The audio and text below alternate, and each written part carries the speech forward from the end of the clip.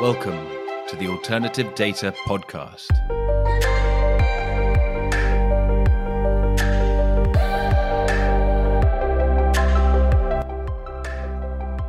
Welcome to the Alternative Data Podcast, powered by Exabel. I'm Mark Fleming-Williams. In this episode, I speak to Sahar Ataripour and Francois Ustri of Suzugia. Suzugia is a London-based startup with ambitions to cover the whole gamut of the alternative data space, from creating signals to ultimately investing in them as a hedge fund.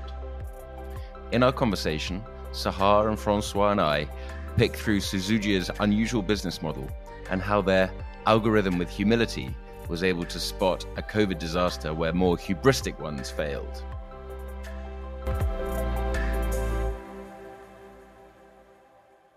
The idea was from the beginning that there is so much data available. There is obviously the only thing that there is no shortage of today is data, and more specifically in finance, market data and financial data.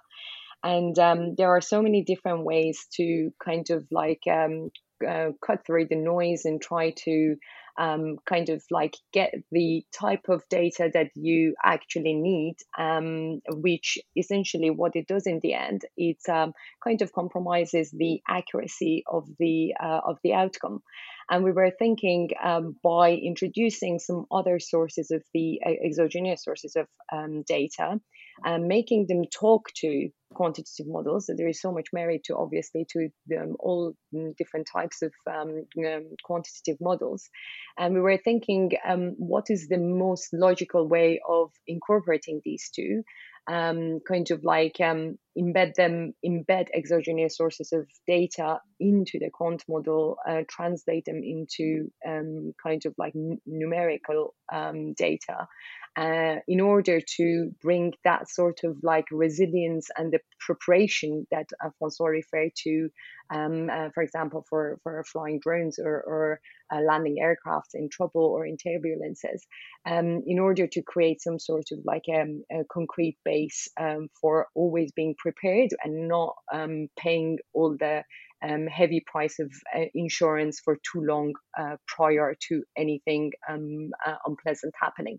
So we started thinking it's a whole process of decision making. Obviously, generally speaking, as you know, there are two types of companies in this space. One are the data providers, who do all of these things, prepare all of these data, and then they just sell them to different consumers of this data, which are the typical hedge fund managers or asset managers of this world.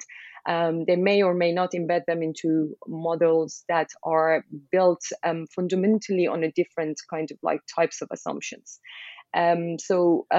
Creating one smooth, integrated system that is basically embeds these type of information next to each other in a coherent way was something that we wanted to do. We wanted to be that type of hybrid player in this industry that is not only generating their own data, handling it, cleaning it, analyzing it, and embedding it into a model and generate the output, which is an investable signal ourselves from the beginning to the end, which is even today, many years later, it's quite a rare kind of animal to find in the industry. We are generally with everyone who wants to know exactly what we do from starting point, they either want to put you in a bucket of data providers or in the bucket of those data consumers. We are none of the two. You're all of the two. You're all of the two in a way. Yeah, true. You're the you provide your own data. You create your own data. Are you? Well, I mean, let's dig into that. But you're saying that you're a data provider, and I think you're going to say that you also extract the signal in it as well and find the value. And I think you're also going to say that the plan is to invest it as well. So it's all a kind of closed circle of kind of a hedge fund which makes its own data and then eats it type thing. Precisely. Yeah. So well, let's focus then a little bit on those parts. So when you say you're creating the data, or you're a data provider, or you're at that end of the chain, How does that look?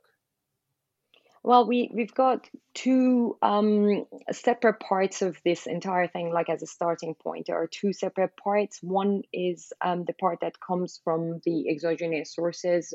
Today, we only use text as the source, the main source of this data, and then what we've done, kind of like as the novelty of this thing, is that this data is handled in a different way that the majority of the players in the industry do. Most of the people, so when I'm trying to avoid the use of the word news, because it immediately kind of makes you think of sentiment analysis, looking at the news and reacting to it.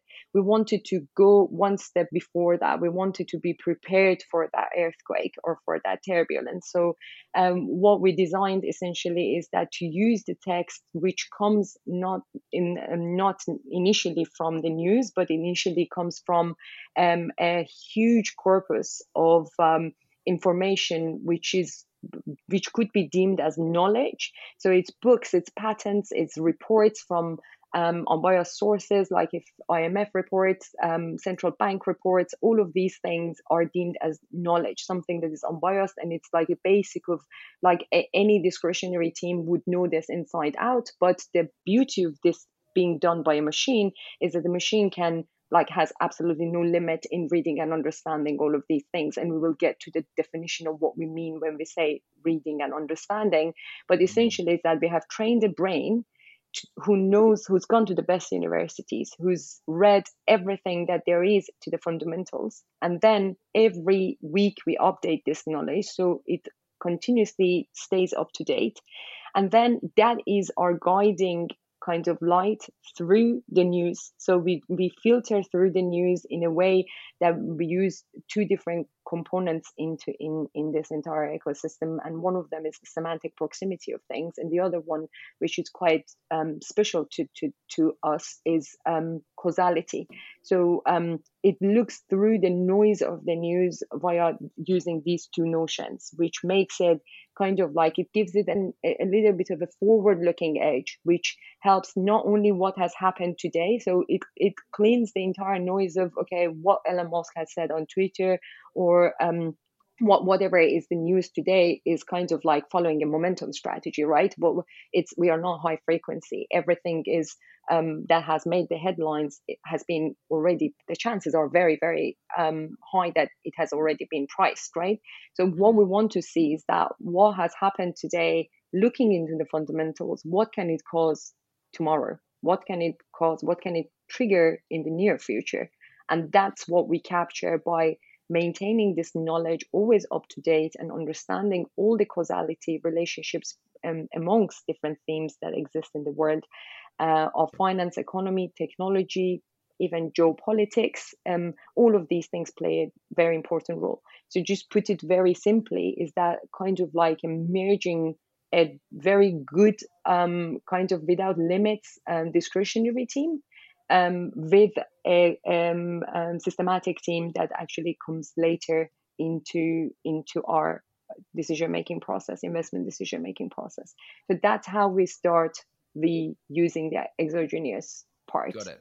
So the data, just to summarize a little bit, the data is kind of everything which is open source. It's an awful lot of, as you say, published articles and also published kind of academic pieces and just everything that is available online, I would think, which is everything. And with that, you've built a model, you've built an algorithm, you've built a kind of functioning tool which both measures proximity, and that's familiar because you've got knowledge graphs which would be like, okay, Henry VIII, king, wives, those three will be close to each other because they were semantically similar. So then you can start building a knowledge graph of all of these ideas and all of these factors. But the interesting and unusual bit is the fact that you've added the causality. So can we talk a little bit about causality? What does that mean? How do you measure it? What is that? That's kind of, it's a little bit your secret sauce, this. So obviously as much as you can say about it, but what's the idea behind it? Maybe I can take this one. Yeah. So yeah, indeed, it's all about creating our own knowledge graph, and in the um, a list of key ingredients. Of course, the source are keys, because it's, if you like sending, as Sarah was mentioning, sending your kids to the best universities, you want the teachers, the books, the source to be independent and reliable. Then we built this huge graph where each node is a concept that can be itself composed of different words like interest rate, inflation, break-even inflation, and treasury auctions. These type of combination of words are independent concepts. So we end up with millions of concepts. And then there is, in this graph, so we use a lot graph theory, each node is connected to all other words with more or less intensity, and there is a distance. You mentioned, Mark, this semantic distance, which has been popularized indeed by the Google and the Facebook and all the um, say new technology, investing a lot in natural language processing. So this is part of the technology that we use, but we have our own proprietary coding of the vectors that represent words. And on top of this proprietary dimension reduction, in fact, that's what we use to save memory and also increase the speed of the algorithm. On top of that, indeed, we add some important components. The first one is causality, and it's from also a semantic point of view, because we believe that we use, and maybe we'll talk about it later, we use also a lot of course, financial data, but that's more for the financial engineering and the smart insurance to be triggered at the right time that Sahar was referring to as well. Um, so the semantic component is where we believe there is the most alpha and also the most persistency. And causality is much more persistent than correlation, uh, quantitative correlation in the usual sense. And the causality captured via semantic, I would say, hints that could be simple words like because, hence. So from weak to strong causality, we have our own, I would say, dictionary of hints of causality, signs of causality. And each time two concepts are mentioned in a sentence where there is a strength and a score of causality, then there is an information that is coded on the edge, linking, connecting these two nodes. So once you have this huge graph with millions of concepts that are connected together, you can see that as a big telecommunication network. And some nodes, you realize that some nodes play an important role. So currently, obviously, words like tapering, yield curve steepening, they are at the hub in terms of not only and not that much popularity, but even more causality in terms of potential impact on different asset classes.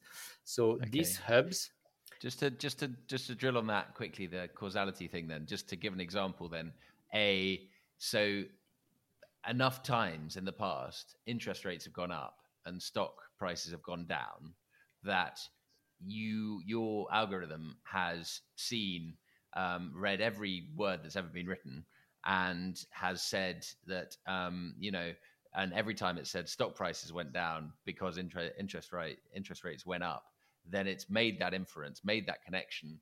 And so next time interest rates go up, it will say stock prices are likely to go down because, that's just the most basic yeah, and in example. fact, it's a very good example and a tricky one, because in fact, before this fear of tapering, the relationship was the reverse, meaning essentially in the quantitative easing world, when the Fed was and the central banks were announcing more asset purchases, yield were going down, it was the sign of more liquidity, and equity was going up.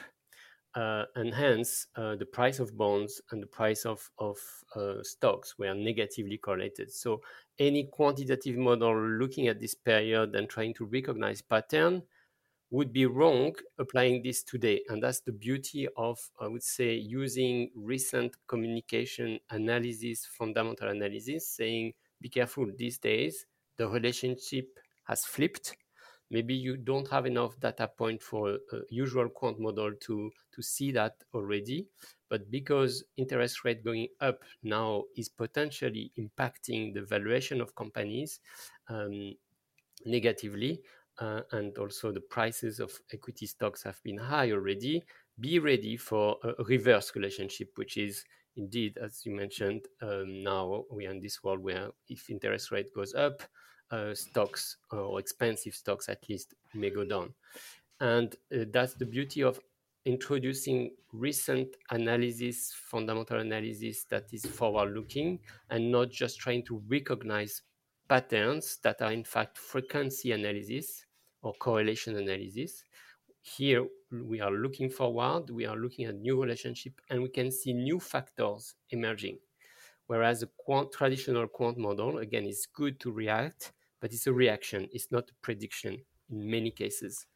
And you don't want to drive by just looking into your rear mirror. You want to look forward, and this is where the fundamental and the semantic is a very strong complement to quant.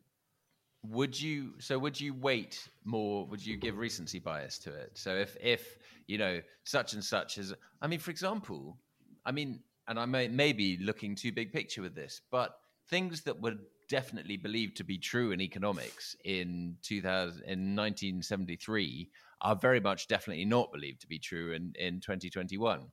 So if you are using the entire history of kind of all the academic thought going back 100 200 years, however long, are you adding more weight to the current causality, the current understanding of causality than on the historical? Because surely the weight of literature going back would be, just by number of quotes, would be longer for the older stuff. Definitely there is a question of weight of something which is more recent. You don't want to I would say, to delete the memory and to know that the relationship can be reversed, and inflation could be another good case. I would say 1 year ago, 2 years ago, more inflation was a good thing because we were in a situation where there was no inflation at all, much below the 2%, and any sign of inflation was in fact a good sign for the associated currency, whereas 20, 30 years ago or in the 70s, inflation was very bad, or it's still the case for emerging market currencies. It's very bad. It's a very bad sign, and it has a negative impact. So it's there is no single simple truth, and hence it's key indeed to build a knowledge graph that represent the current state of the economy, and to be ready to introduce new factors, some that were already existing in the past, some that are new in the I would say size of the impact they can have today on the economy, like this virus outbreak that appears very clearly on our what we call the significance map in January 2020. Yeah, no, that's interesting. That's one of your kind of proofs of concept, because your algorithm was sounding the alarm in January before perhaps most people in the West had realized that this was going to be as big as it was going to be. Is there a reason? Can you unpick as to what your algorithm, the functionality which would have allowed it to see the impending disaster when kind of most people couldn't? Yeah, just going back to the beginning of 2020 or even end of 2019, our model was quite cautious, flagging some risk in terms of even like the kind of like a lot of tension between US and China, the trade tension. It was already at the end of a 10-year rally, equity was extremely expensive. And it was at that point in time due to a variety of reasons, not only because of what the model had seen in the past with SARS, or what it was actually capturing from what was happening already in Asia, which, as you mentioned, Mark, in the West, people thought that whatever is happening in Asia will remain there because that was what happened last time. It was flagging a lot of different risk factors, and more specifically back then was the US-China trade tension that caused quite a lot of risk reduction in the model in January, February. And that was during this period, which Francois referred to, that the equity and bond market were negatively correlated. There was still the notion of safe haven for commodities like gold. And it started gradually not only reducing the global risk, but also creating some sort of an airbag with the decorrelated asset classes. We are a multi-asset strategy, so it was quite easy with some currency pairs, which were risk-off currency pairs, and a few other assets started creating this kind of like cheap airbag. So back then, it was not necessarily known that it was going to have also a positive expected alpha, but it was a cheap insurance at that moment because of all the tension that was seen from our NLP model. But more specifically, the complementarity of these two models together with the quantitative model that we use is what was essential, what was key during the period of crash last year. So indeed, to your point, inflation used to be a bad thing. Now it's a good thing. Nobody really knows if they are happy with it or not. There is like a quite a big division in the market about this notion, and these things change. I would say like the forces from back and forth, like for and against. Sometimes win, sometimes lose, either side. So like having another layer of I would say like sanity, which is our quantitative model, was quite essential also back in January, February, March last year. We managed actually to go through the entire 2 months of February, March with a very small drawdown, and we continued to we recovered within like intra-month.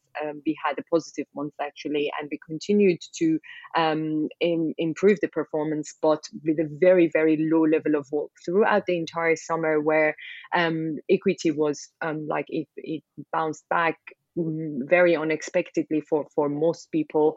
It was for our model. One of the beauties of this model is that it says, I don't know enough to make a decision, so I stay silent. So it doesn't do much, which could seem a little bit counterintuitive when you see that the market is going up day after day.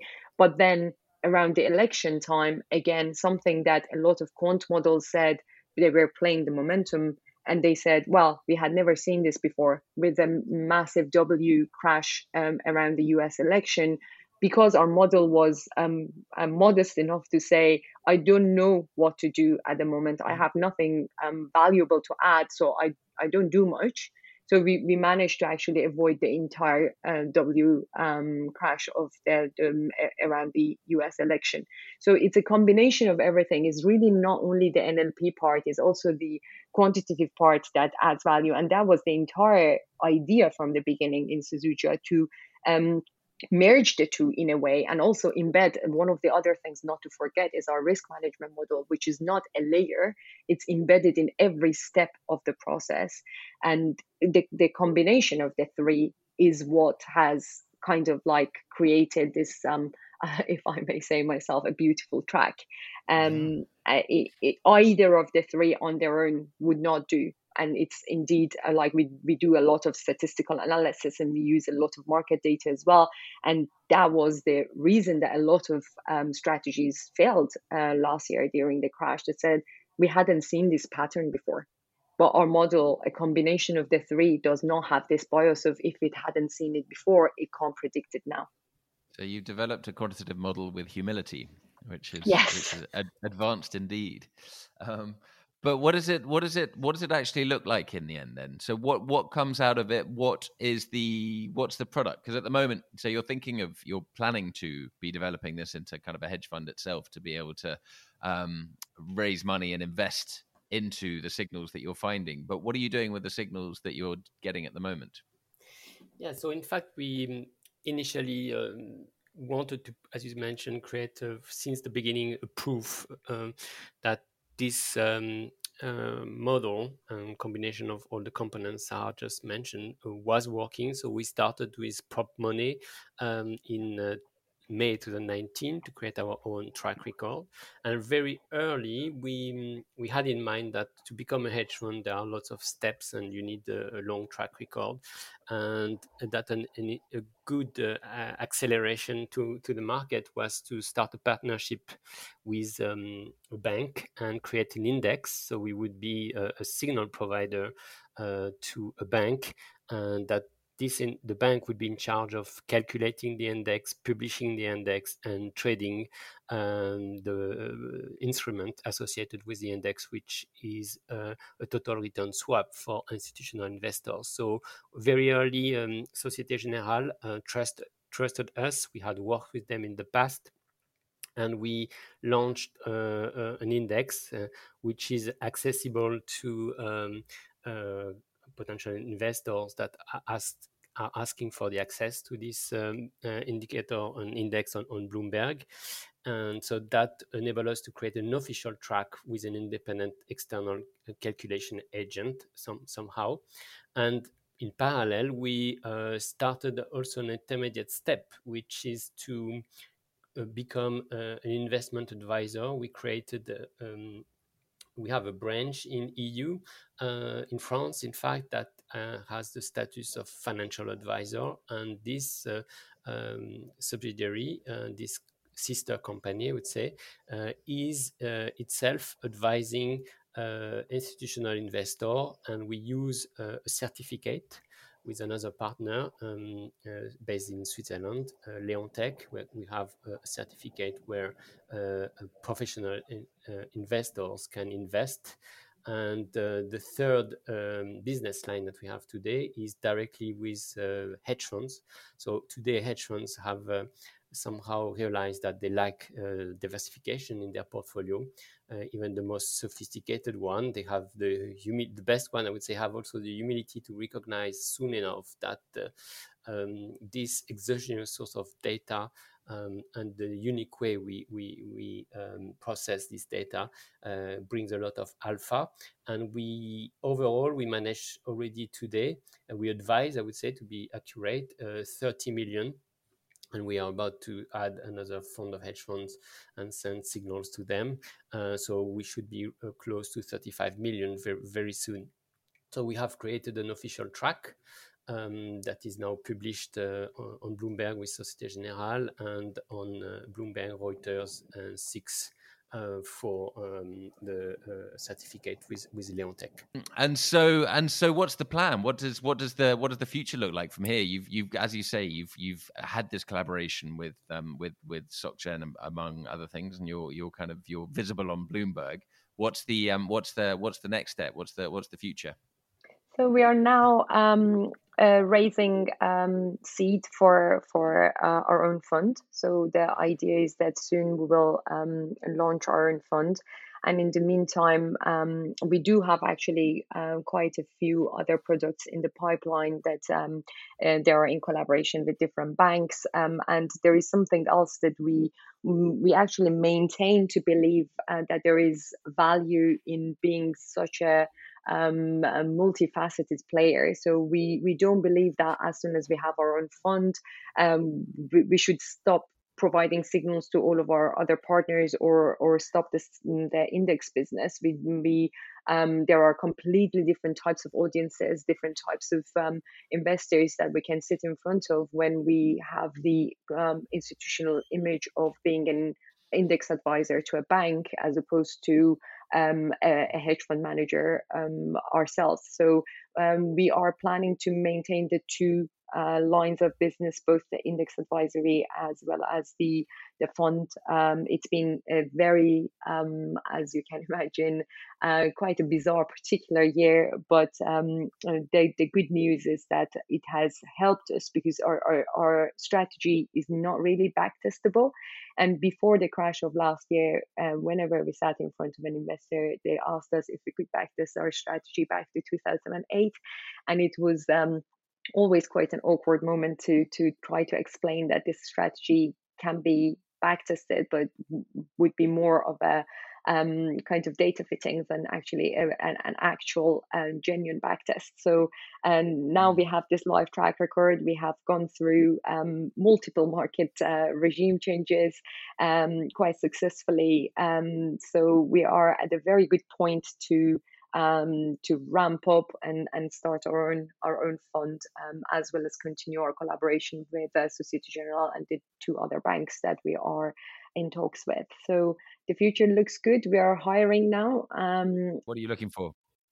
We are looking for actually quite well-rounded people. Again, something that people who would be happy and successful working for us would be the people who understand the culture, the fact that things can be done differently compared to what they've been done historically in the industry and still make sense and be successful. So whoever has got this a kind of like endless curiosity and asks as many questions as possible and questions everything that they are presented with is more than welcome to apply at Suzugia. We've gotten so much kind of like energy from all the people that we've been interviewing recently. It's fascinating to see how a geophysicist could be so valuable in a team like ours, just because the way of thinking is what we need, and the rest can be taught. The kind of like what is industry specific. All of these geniuses with all of those degrees and research background can learn these things quite easily. So what we are looking for is more of a person who can challenge, think, and have initiative themselves to offer new solutions to every problem they find. So that's next for us. Yeah.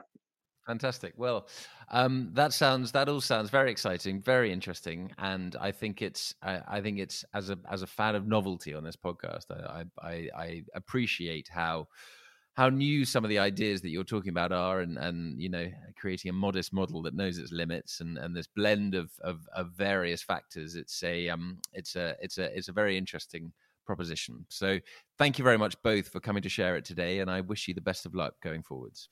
Thank you, Thank Mark. you, Mark.